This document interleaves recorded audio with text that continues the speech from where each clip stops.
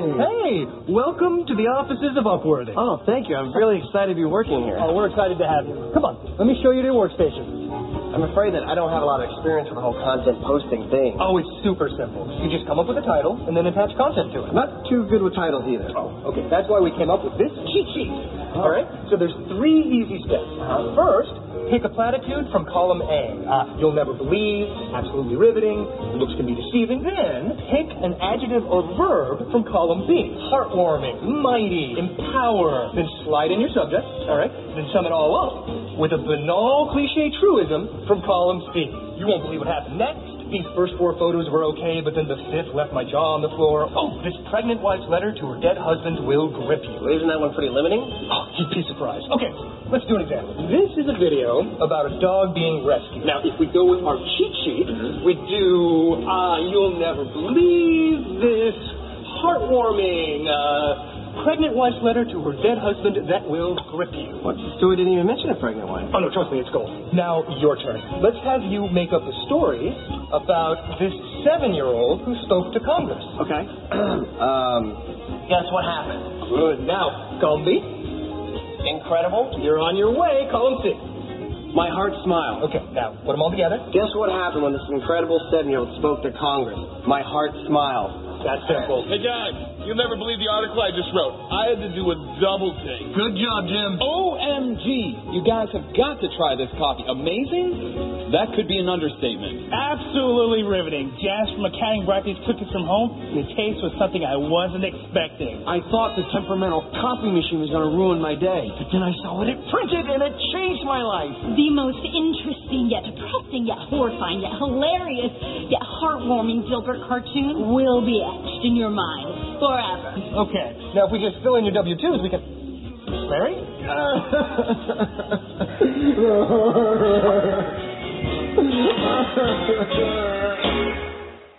Well, good morning. We're starting a brand new series today called Clickbait. If you're not familiar with clickbait, you've probably seen it. It is the modern phenomena where on news feeds and all over websites, they have these little gripping headlines which are designed to get you to click on it, usually so they can get ad revenue. And it's rampant all over the internet, and news sites, in fact, fake news sites have sprung up all over the place trying to get you to click on certain things, inspiring many sites, like Snopes example, to try and find out what stories are true and which ones are fake. Recently, you've probably come across a few bizarre ones. One that came across was NASA warns disaster is near as planet Nibiru heads for Earth. And shockingly, that was indeed a clickbait story to get you to click on it. Another one that came out recently was President Obama was going to abolish the Statue of Liberty because it was offensive to Muslims. Also a false story that came out in the clickbait. One of my favorites was from Los Angeles. My wife and I once went to the Star Trek experience there. Apparently we were the only ones that went. This story was parents arrested after modifying their 8-year-old baby's ears to look like Mr. Spock. Also not a true story. Another one came out just this last week. Ruth Bader Ginsburg said she'd leave the Supreme Court if Trump was elected. Also false. With all the clickbait out there today, it's hard to find out what's real and what's not. There are websites like Snopes who have a dozen or so researchers who are trying to keep these hoaxes at bay before they spread.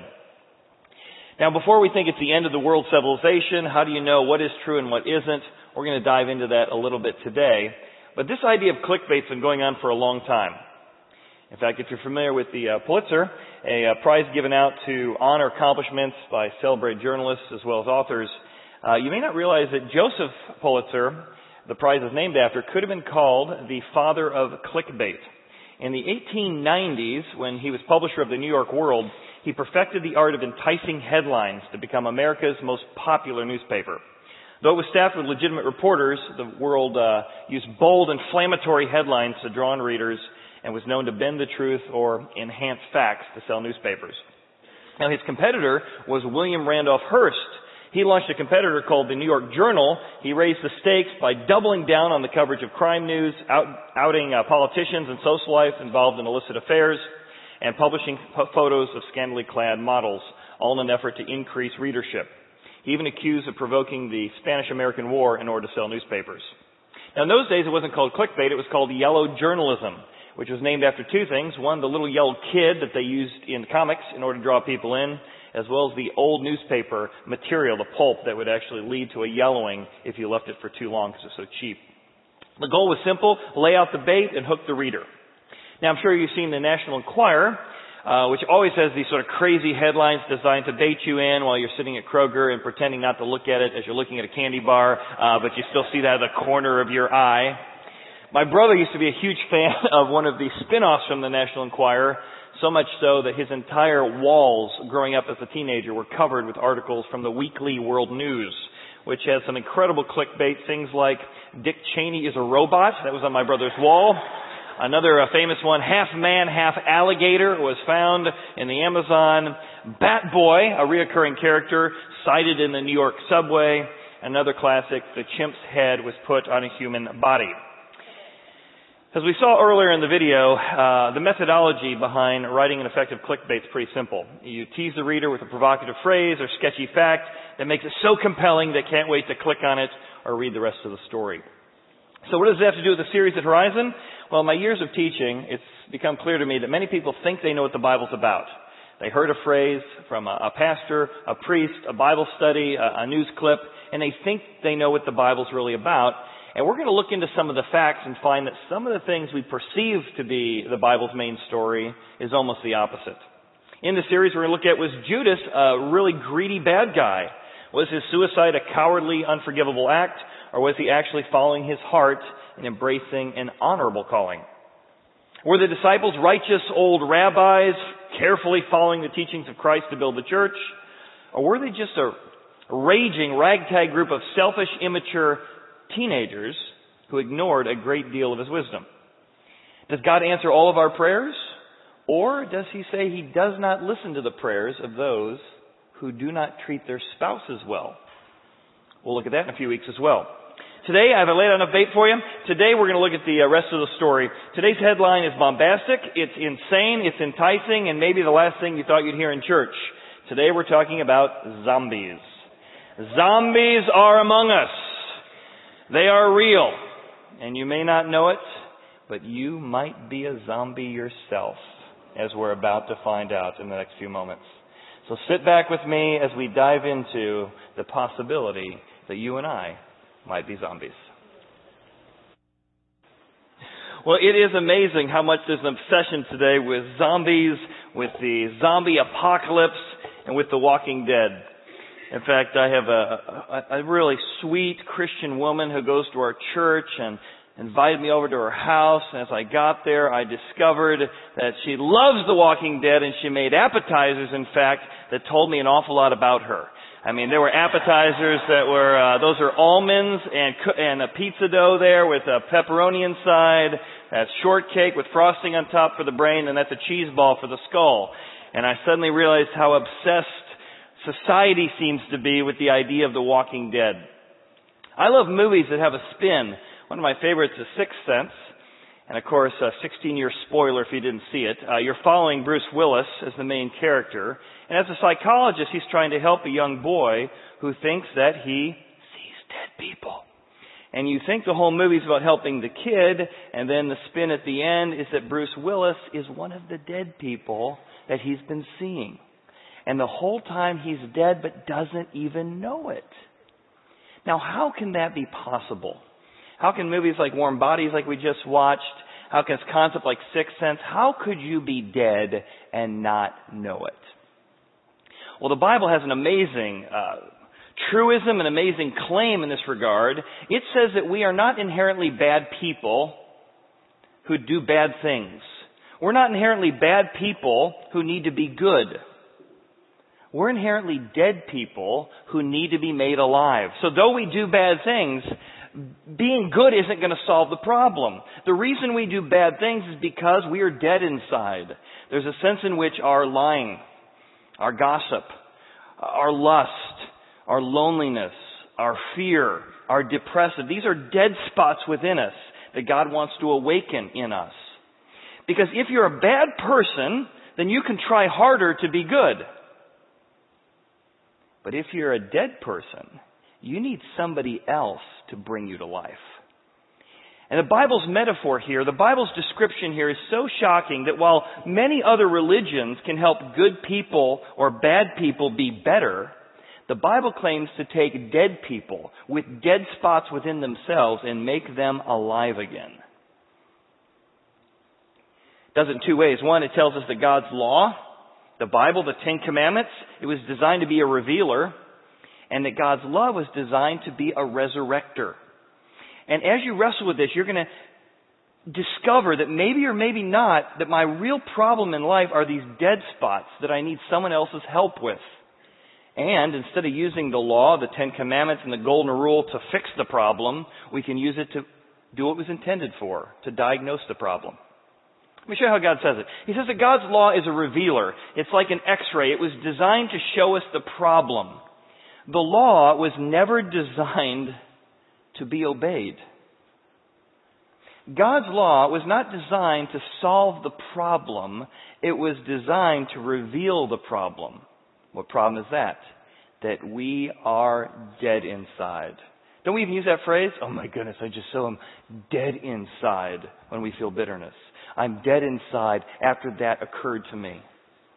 And as we wrestle with these things, we say, well, what's the solution? I guess I need to try harder to be a good person. I need to try harder to obey the Ten Commandments. I need to try harder. But bad people can try harder to be good. But dead people need somebody else to bring them to life. I was talking to a friend this week. He said he grew up in a real strong religious home. And as he has begun to study the Bible and get to know the main message of the Bible, he's realized that much of the religious upbringing he had taught him the exact opposite of what has brought him to life. He said he grew up in a very staunch Catholic home, and the catechism was everywhere, but he never really learned about loving God or about really studying the Bible. And as he dialogued with his parents over the last couple of years as an adult, he said, now, why didn't we learn about how to love God, how to know God, how to experience God, how to depend on God? He said, you don't love God, you don't know God. You obey the commandments. You obey the catechism. That's what the Bible's all about. But the Bible says something so shocking that the law will not fix your problem. It will just reveal you have a problem. Here's how Paul says it in Romans. He says the law, when the law comes into your life, it enters into your life. You hear about something. You hear about the golden rule. You hear about something to do. And when the law enters your life, what happens? The offense abounds. What? Things get worse when you discover the law. Your dead wrongdoing, passions, lust after anger, lust after objectifying somebody else, these lusts actually get worse. They get aroused by the law, and they bear fruit in your life that are not healthy. Think of the law like a revealer. It's those tablets you give your kids at night to see if they're brushing well. Tablets are good. They're helpful. They're not going to brush your kid's teeth. They're not going to fix your kid's cavity, but they are helpful. You pop in a tablet, you open your mouth, and all of a sudden it reveals, oh my goodness, your mouth is far dirtier than you realized. Oh my goodness, that's a problem? I was supposed to brush there. I was supposed to floss there. God put the law to diagnose and reveal to us, oh my goodness, I didn't realize just how dead I was. I didn't realize how broken I was. I didn't realize how flawed and frail I was. Now, let me show you practically how this works. The more you bring the law into your life, the more you want to rebel against it. Now, you can see it in your kids, you can see it in your grandkids, but I bet you can also see it in yourself. You say to your kids, all right, now you can't use your phone. Do they go, okay, well then I want to obey that? Immediately, they want to use their phone even more. You say, all right, you've had enough. You can't tell me when I have. I'm a grown adult. I can tell you. All right, we're cutting you off. All right, that's off limits. I wonder why it's off limits. I wasn't thinking about going over there before, but now that you've told me it's off limits, I want to go check it out. You see, the law came, and now I'm curious about rebelling more. You're walking along in a park. You're enjoying the sidewalk, and you see a sign that says, stay off the grass. You weren't thinking about going over there, but now you've seen a sign that says you can't go over there. So you go. You can't tell me what to do. The law came in and it aroused in you a rebellion. It exposed a dead spot in you that says, I'm not going to let anyone tell me what to do. You may regularly struggle with your diet or sugar, but when you make a vow that I'm going to not eat sugar, everything sugary looks wonderful. Tell your 20-year-old son, 30-year-old son, don't date that girl. How's that work out for you? The offense abounds. He's going to marry that girl. He gets aroused by, well, there must be a good reason why Mom and Dad are trying to keep the good stuff from me. Turn to a bunch of giggly kids and say, now stop laughing. And all of a sudden, everything, when they have all the little girls over, becomes funnier than it ever should be, right? I remember one year, several years ago, we decided as a staff to go to a monastery for a weekend of silence as a discipline. And some people are not mature enough to handle this discipline, I might add. So we head into the dining room, and they have a silent dining room. And so for the whole weekend, we're going to not talk. And as we head in, all of the monks are feeding us food, and they all look like celibacy have not treated them well. And they're dishing out the food, and just the humor of the whole thing, the music's going in the background. Hold me, hold me, hold me, hey. I thought I was in Monty Python for a moment. And so I am trying to disrespect the discipline and all that. I come up to the monk who looks a lot like Grumpy from the Seven Dwarves, and he's got an apron on that says, I'm Sicilian, kiss the cook. And he slops whatever it is on my plate, and I walk and I sit down across from my colleagues on staff. No talking in the silent dining room. I have never wanted to talk more in my life. So you look up at the person across from you.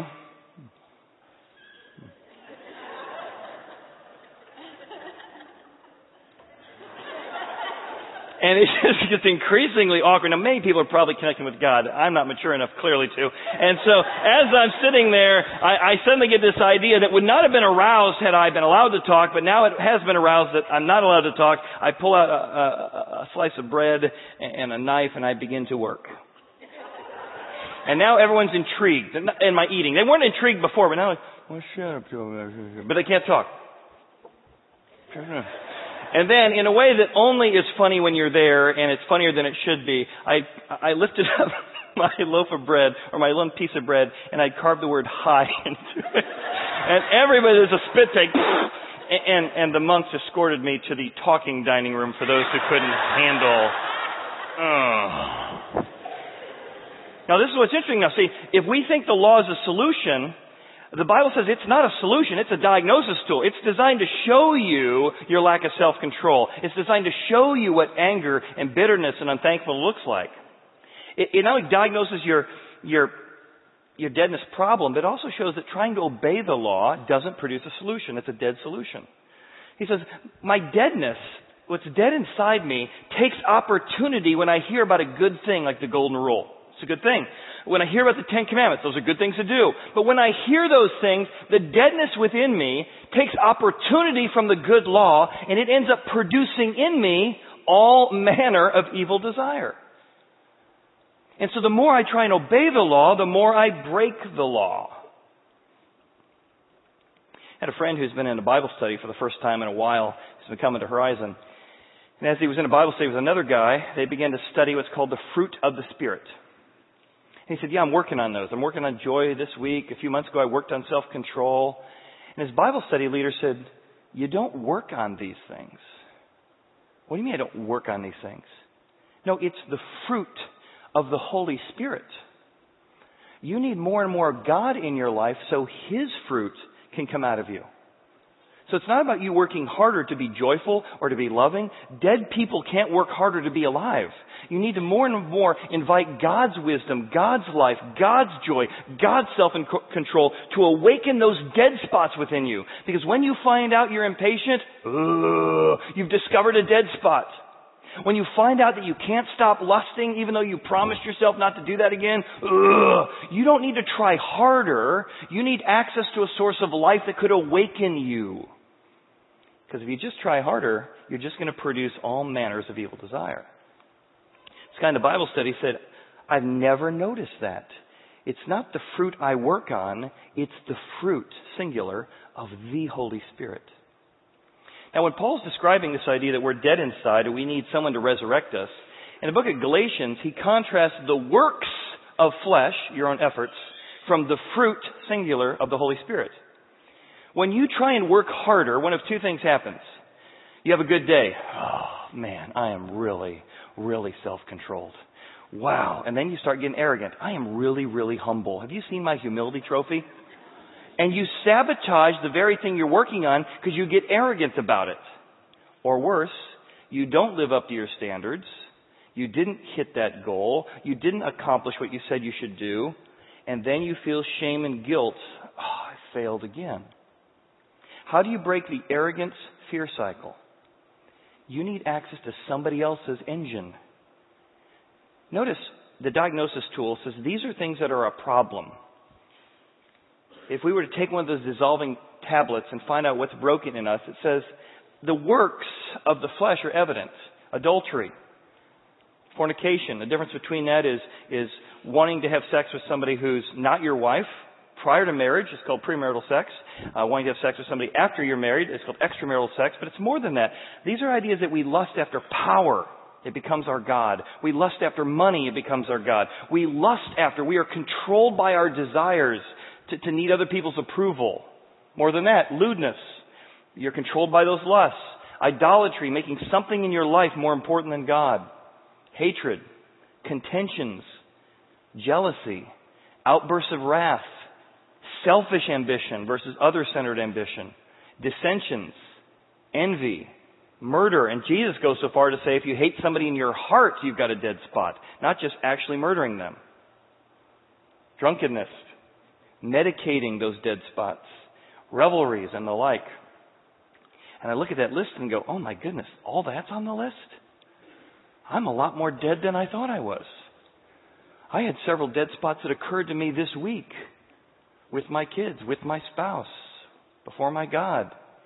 And the law is designed to show you just how broken, just how many dead spots are within you that need to be awakened to life. And the reason it's the fruit of the Spirit, and look what the fruit of the Spirit looks like. And it doesn't come in doses, it comes all at once. When the Spirit begins to operate in your life, all these come simultaneously because it's His Spirit. You start having a love that's actually joined with a kind of joy, which is joined with a kind of peace that transcends understanding. And that's combined with a long suffering or a patience towards others. Because you suffer long as you're patient with them. At the same time, you can be kind and good, faithful and loyal, gentle and self-controlled. And while the Walking Dead can fake one of these, you can't fake all of them at once. And so what the Holy Spirit, the power of God in your life does, is it says, I can give you access to all these at once, rather than just trying to fake one at a particular time at a particular place. Because many of us have peace. We said, I got the peace down. But that peace is produced by ourselves because we say we made good decisions. Unlike those people who made bad decisions. Because of the money I put away and the savings that I have. And so that peace that you produced traces back to a sense of your own efforts. But it doesn't trace to humility. But when God begins to awaken your life, you get both peace and humility. You get both drive and other-centeredness. Some people have self-control, but the reason they have self-control is because they want to be the kind of person who has self-control. And they don't have the joy that goes with that self-control because they even hate it. They say, I'm a perfectionist. I can control what gets done, but I just hate myself for it because in doing it, I drive myself crazy. Just ask my spouse because it drives him crazy.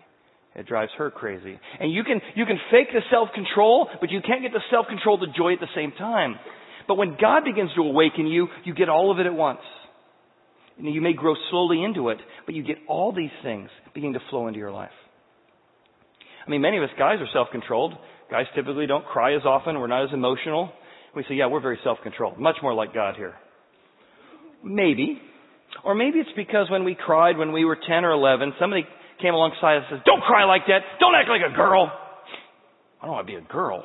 And so the reason we're self-controlled is because we feel superior to girls. If I cried and then we go through a time of grief. We lose a spouse. We lose a father. And when it would be naturally and very healthy to grieve, because our self-control was actually prompted or aroused by the law, we're not able to grieve properly when we need it. But when God awakens you, these dead spots, You can have healthy grief. You have self-control. You have the kind of self-control that's motivated by joy. You can be kind, but many of us are kind because of our personality, because of our Myers-Briggness. But beyond just self-control, often those of us who are kind are people pleasers. And so it's hard for us to speak the truth. We so need people's approval that we can't speak the truth to say, hey, that was wrong there. That's inappropriate there. And we're not real courageous because we're going to risk the relationship if we bring up that issue. But when the Holy Spirit awakens you, you get both the kindness, maybe even your natural temperament, maybe not. That kindness begins to flow over you, and people begin to say, well, you've been religious your whole life, or not. I'm noticing a change. You've got a joy I haven't seen before, a kindness I haven't seen before. You've got a self-control I haven't seen before, and you begin to notice it in yourself. On the other hand, somebody confronts you about a dead spot, and here's what the Walking Dead sounds like. When your spouse, when your kids, when a 360 review, they bring something up to you, and you don't want to admit you found a dead spot. You say, well, I just can't do it. Well, I'm only human. Well, people are people. You know, dead spots, we all make mistakes. Well, men have no needs. Gossip. I mean, we all do it. Yes, a problem. It's not that big of a problem. No, it's a dead spot. Which is why, when you try to live this out, what it shows, when the law only reveals your problem, it doesn't solve your problem. God designed the law in such a way that it would show what is so unique about Christianity. Many other religions can help bad people be good. Even good people be better. But only the Bible claims to help dead people be more aliver. To breathe resurrection into their life. That's what the Bible, and that's why the fruit of the Spirit is a metaphor of life, right? How does a squash grow? How does a zucchini grow? Does it try harder? No. It stays tapped into the source of life, the vine, the tree. And the way we grow, the way we were designed to overcome these dead spots within us is by tapping into the source, the vine of joy, the vine of life, the vine of wisdom. That's how we grow. Through dependence, through surrender, through staying close and tapped into that connection. So the law, it's great at diagnosis. It's lousy at the solution. It can teach you where you've got a dead spot, but not bring you back to life. Which is why Paul says this. He says in Ephesians, what happens when you become a follower of Jesus is you don't get more religious, you don't become a better person, you get made alive as God comes and lives in you. And you were dead in your trespasses. And now you do become a better person only because parts of you are awakened that weren't awakened before. You find yourself loving not just to get your own needs met, but truly loving unconditionally because you care about others in a way you never have before.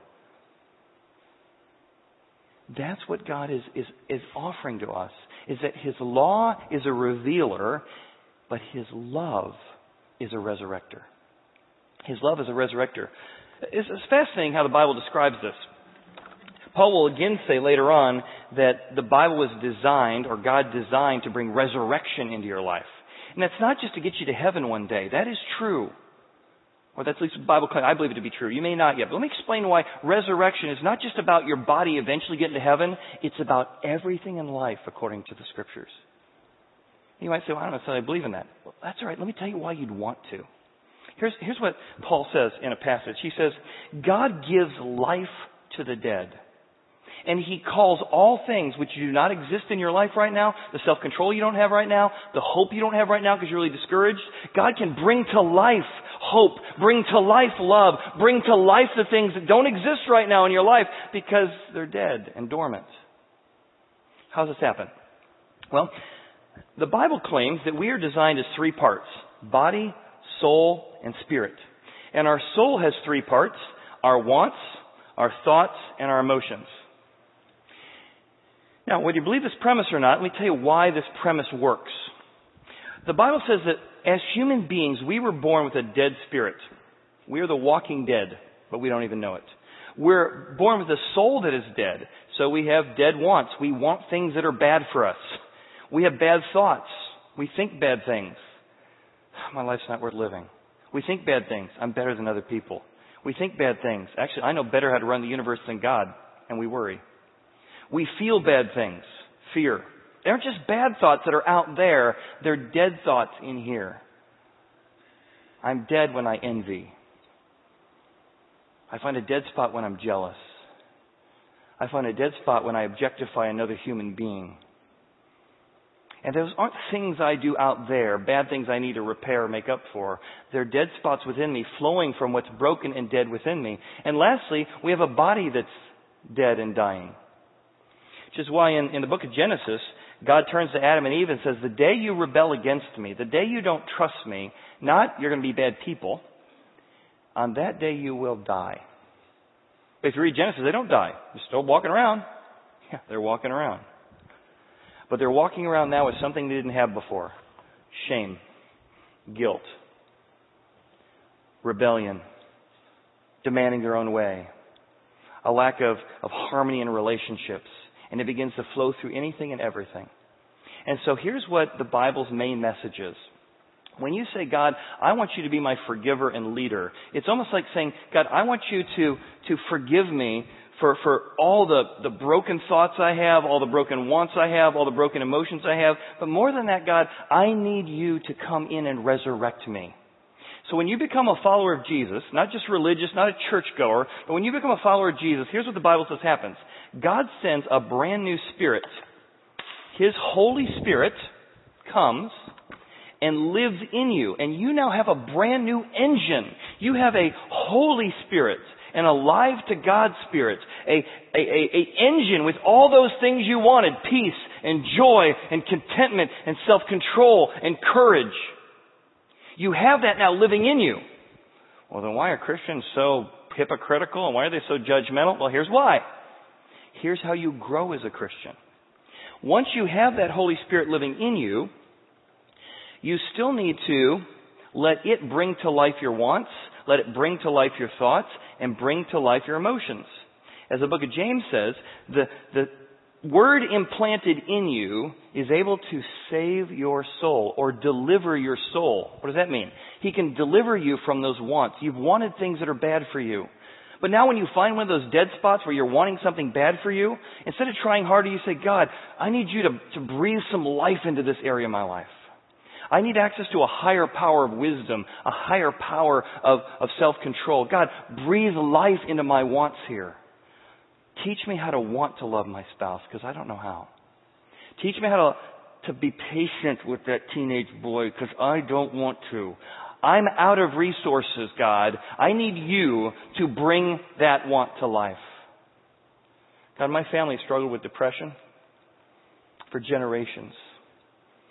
And it's been no lack of psychologists. It's been no lack of counseling. It's been no lack of medication.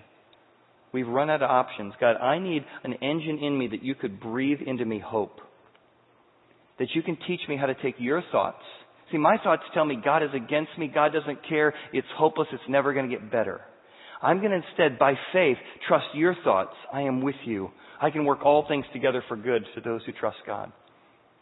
And so the minute you become a follower of Christ, you get that resurrection power in you. But then that resurrection power begins to help you grow as a follower of Jesus as you begin to have better wants, different wants, more alive wants. You begin to want the things that are good for you. You begin to think the things that are good for you. You begin to feel the things that are good for you. And the real hope of Christianity, and this might be just too crazy for some of us, but it's the real hope, is that we have a body that's dying. And as you get older, you get more and more aware that your body's dying, don't you? When you lose people you care about. Might be a father, a grandfather, a spouse. And as you put that person in a casket, you don't think to yourself, this is normal and natural. You think, what is wrong with this place, this world, that good people die? And God said that Jesus came into the world not just to save our spirits, not just to save our soul, but Jesus historically, physically, actually rose himself bodily from the grave with a promise that he would raise us from the grave as well, that we could be in heaven, a real place for real people with real bodies. So in heaven you can hug people, you can eat. Jesus ate fish, he ate honeycomb before his disciples to say, listen, I got a real body here. And if you will hook your wagon to me, if you will trust me for resurrection, I can resurrect you now in this life, but when you die and buried, I can resurrect even your body to be perfect. So I don't know if I believe that. That's so crazy. Let me tell you why you'd want to. That means when grandma died and didn't recognize you, didn't remember your name. It means when your spouse passed away and in those last moments he couldn't eat or she couldn't eat. And you're just thinking about the next life. The hope of Jesus is that that person you loved has a brand new body in heaven. With no more Alzheimer's.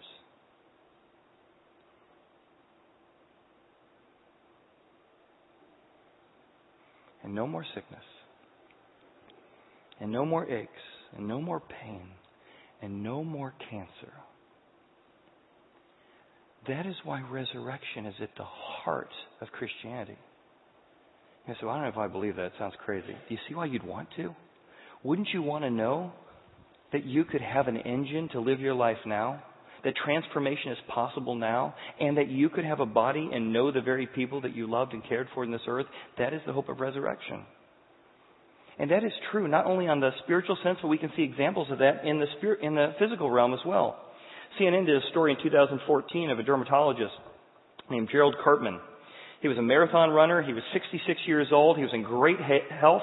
And all of a sudden he has a heart attack. And in that heart attack, in one moment, in 1 second, 20% of his heart dies. And of course, many of you work in Children's Hospital and other places. You know more about the heart than me. So I'll just reference this story from CNN.